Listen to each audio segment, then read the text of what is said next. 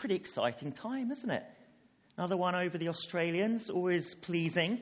And I'm becoming rather a fan of World Cups. Like last year, as good as England can really get, we got to the semi-final, glorious failure. We've already won the Cricket World Cup. Is it going to be the Rugby Cup, World Cup this time? Who thinks we're going to win it? Okay, so that's about 10 people. Excellent.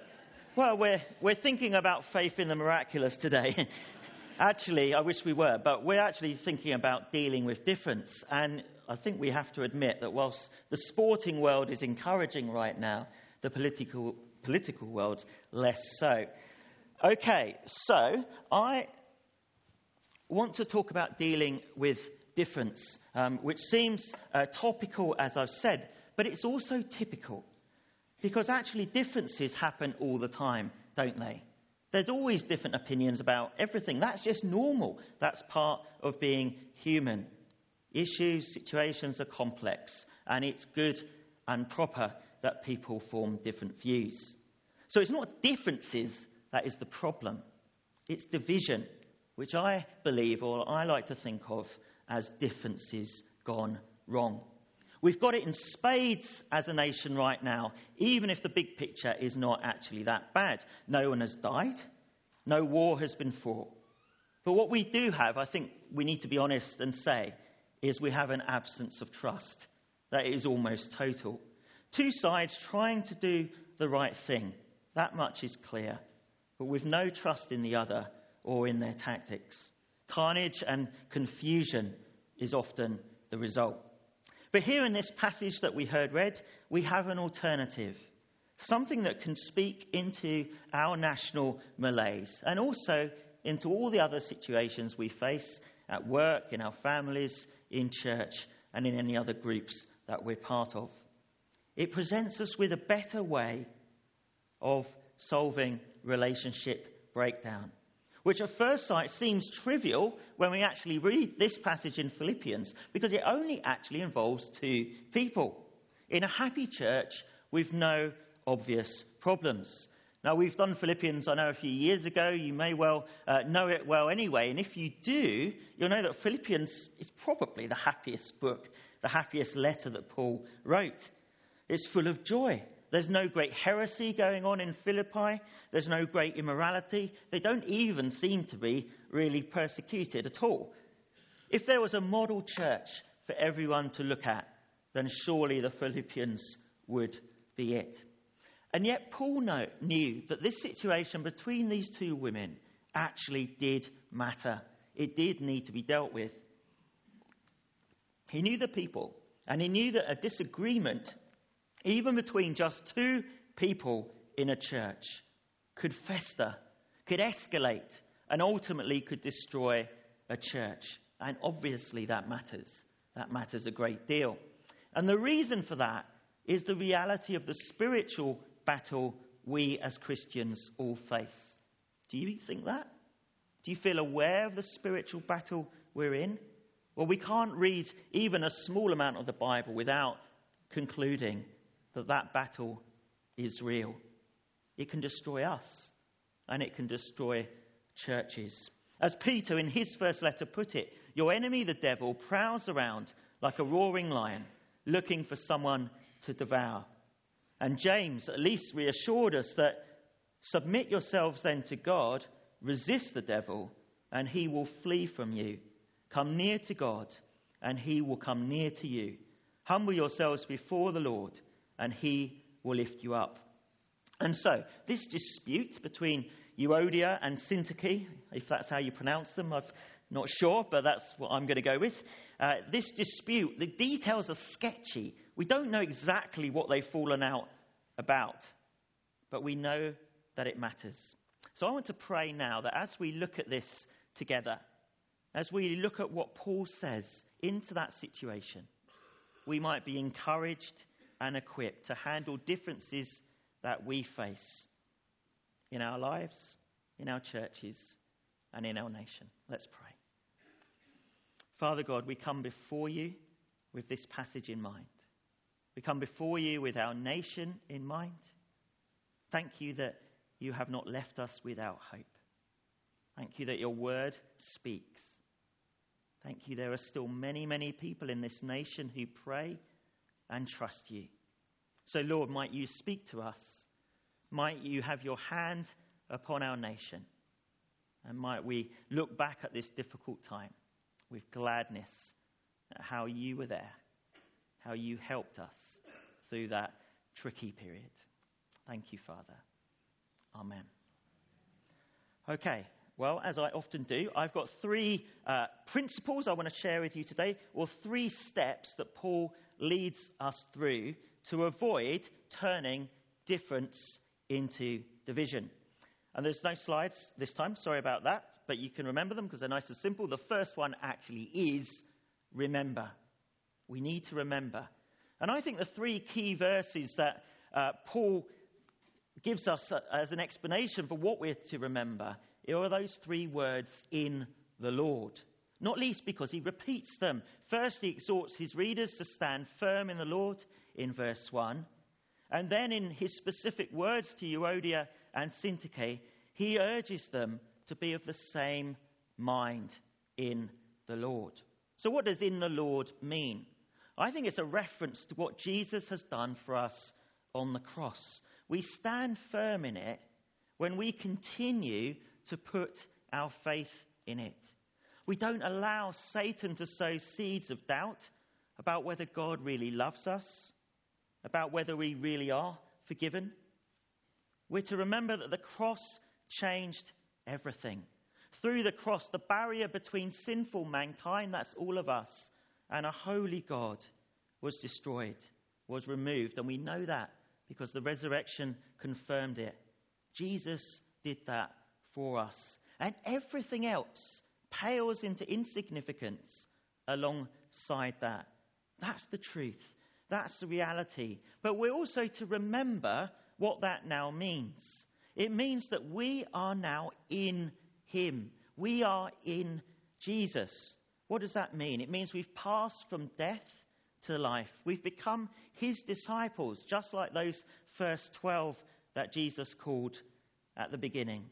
We've become his hands and his feet here on earth. That's why the Bible describes us as his body.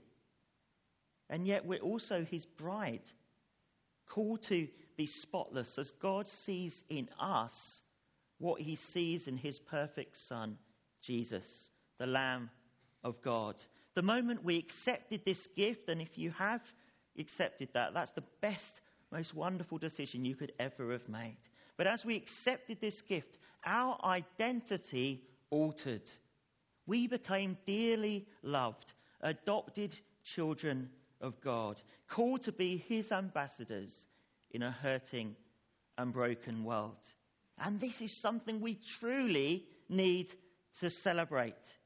Hence Paul in verse 4 says, rejoice. And then again I say, rejoice. Why does he repeat it?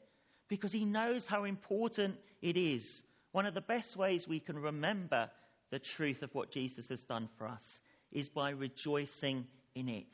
That's why we sing. That's why we look for encouragement by looking at the words of Scripture and remembering what Jesus has done for us. And this is far greater happy news than the supposedly sad news of these two individual believers falling out.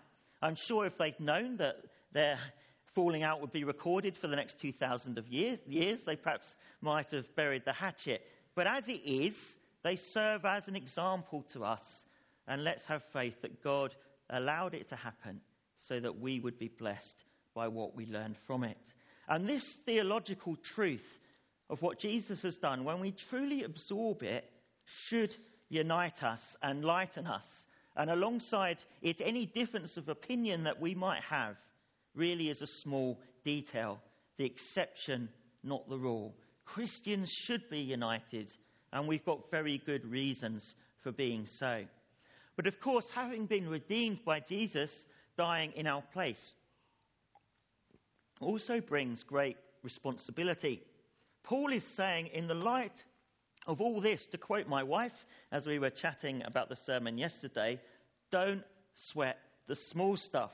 Don't know if you know that phrase. It's basically saying because we have everything in Christ, we don't need to fall out over the details. And we're called to serve him. There will always be differences of opinion. That's normal. That's life. But what we share is so much more important, and it should steer us through disagreements with respect for each other, with love, and with peace. And so that's why we see Paul here conveying the great respect he has for both Euodia and Syntyche. Women, he tells us, have contended at his side in the cause of the gospel. He describes them as his co-workers, whose names are in the book of life. This is not faint praise. He knows they're on the same side. He's got so much good stuff that he wants to say about them. The only side that matters is that they are on the side of the Lord.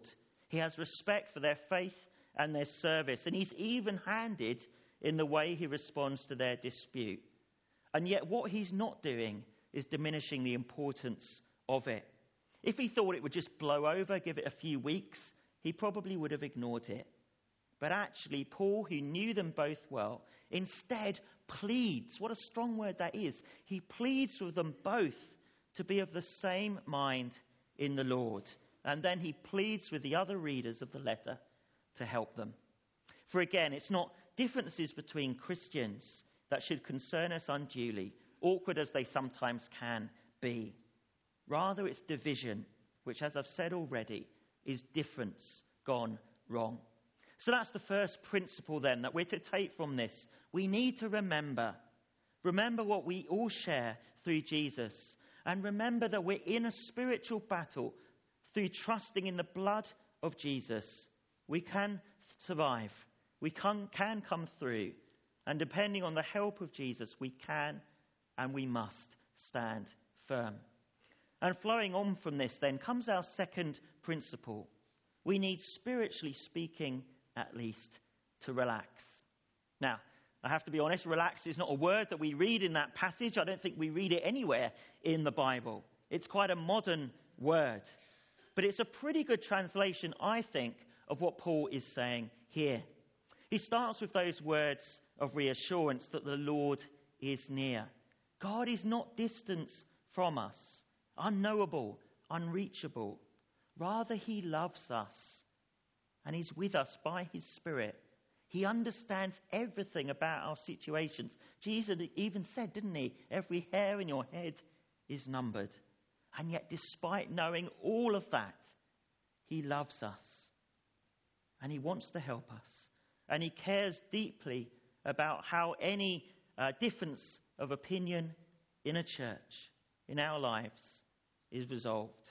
And so Paul can write these three astonishing words. Do not be anxious about anything, but in everything, by prayer and petition, with thanksgiving, present your requests to God, to which this promise is attached. And the peace of God, which transcends all understanding, will guard your hearts and your minds in Christ Jesus. So what are we to make of this? I like to think of it, or I tend to think of it like this. We have our part to play, and God has his. Our part is first to ask God this, which I tend to use Psalm 139, the last couple of verses, as a prayer, as the right starting point in coming to God, seeking to have his unity, his joy inside us. So Psalm 139, it finishes with these words: Search me, God, and know my heart. Test me and know my anxious thoughts. See if there is any offensive way in me, and lead me in the way everlasting. It was wisdom then when it was coined probably by David many, many centuries earlier. But when Paul wrote it too, when Paul said that we need to invite God to show us what's wrong in us, invite him to show us what's causing anxiety in us. And when we do that, we can bring it to him and we can find peace. So that's why Paul went on to talk about prayer and petition. Now, we hear lots about petitions, don't we, at the moment? Just to reassure you, he's not saying if you've got something you want God to do for you, you have to get thousands or millions of signatures and send it to God. All he's saying is that you need to make your request. Petition is an old-fashioned word that means ask God to help. And yet the consequences of doing that, when we do ask God to help, are astonishing. It says there, the peace of God, which transcends all understanding, will guard our hearts and our minds in Christ Jesus. What is that saying? Well, it's saying first, not that as you ask God to intervene, it gets even more complicated, that the divisions between people become spiritualized, and then with even more strength of feeling, become even harder to resolve. That's not what Paul's saying. Rather, he's saying a miracle will take place. God will bring a peace which actually can't be fully understood. All we know about it is that when we seek it, God gives it to us. And miraculously, and so very peacefully, everything feels lighter as a result. Have you experienced that? Have you brought a situation to God and experienced that peace that comes upon you, even though we don't know why or how? But we know that God did it. He loves to do it, and he'll do it again when we ask him to. So it's a peace that comes from knowing God is in control, that he's in charge now, and that he can see a way through a situation even if we can't.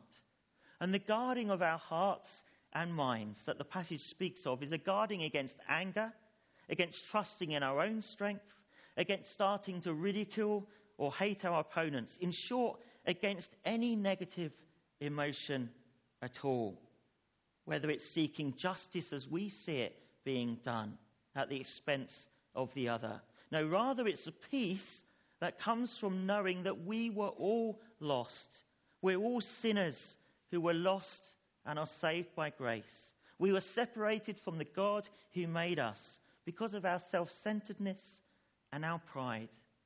But now, having recognized our lostness, which only Jesus could resolve for us, we can grasp the glorious truth that we're all forgiven, we're washed clean, we're loved and now declared innocent by the one who took the punishment on the cross for us. For the gospel, the good news of Jesus, is a great leveler. It's the reason it lies behind so many of the great resolutions of conflict around the world taking place. I was thinking about South Africa, how it seemed to be the conversion of Nelson Mandela and F.W. de Klerk led to that trust in each other that saw apartheid ended and that country coming together. It was Christians on both sides of the divide in Northern Ireland who played such a major part in allowing peace to come to that place, and we hope and pray it will stay like that. And likewise in America, the civil rights struggles in the 1950s and 60s, it was clearly the faith of Martin Luther King and others who helped make the two one and brought the country together in that way. We need to push on. We've thought of two things so far. We need to remember and we need to relax. The final principle then I want to highlight is this. We need to reflect. We need to reflect based on the principle that if we renounce division and turn our back on prejudice, hate and anger, something needs to fill the vacuum. Something needs to take its place. And that's what we're to reflect on. And Paul wrote it down for us in this book of Philippians, in my mind, in two of the most wonderful verses of Scripture that have ever been written. Let me read them to you again. Finally, brothers and sisters, whatever is true, whatever is lovely, whatever is admirable, if anything is excellent or praiseworthy, think about such things. Whatever you have learned or received or heard from me or seen in me, put into practice, and the God of peace will be with you. This is the antidote to division. It's an awareness of and a commitment to a higher level of consciousness, a tapping into a deeper well of goodness and love, which renders the usual human analysis and emotion around division actually inadequate. This is goodness and love. And this is about understanding each other. This is about thinking and reflecting on everything that is good, that noble, that beautiful and true, and allowing it to bring us peace. Now, I remember when I was about 14, 15, I got really interested in politics. I studied it. I used to read the newspapers every day, and I used to make sure that I always read the Telegraph and I always read the Guardian, which might seem strange. The reason I did that was because I knew that they had very different perspectives, and I thought if I read them both, that would help me to arrive at the truth. That would help me to arrive at what was balanced, what was fair in terms of how I analyse things going on. I still like politics. Can't say I'm enjoying it very much at the moment. But actually, there was something in, I think, what I was doing by making myself look at different perspectives on the same issues. And it reflects a belief that actually when we reflect on virtue, when we reflect on the potential for goodness in the human heart, we can discern a pathway to unity. If we actually assume that there's something good in everyone, as well as, of course, as sin. And as one church member who has different political views to me put it when I chatted to them a few months ago, she said this: everyone just wants what's best for the country. We just don't agree on what the best way is.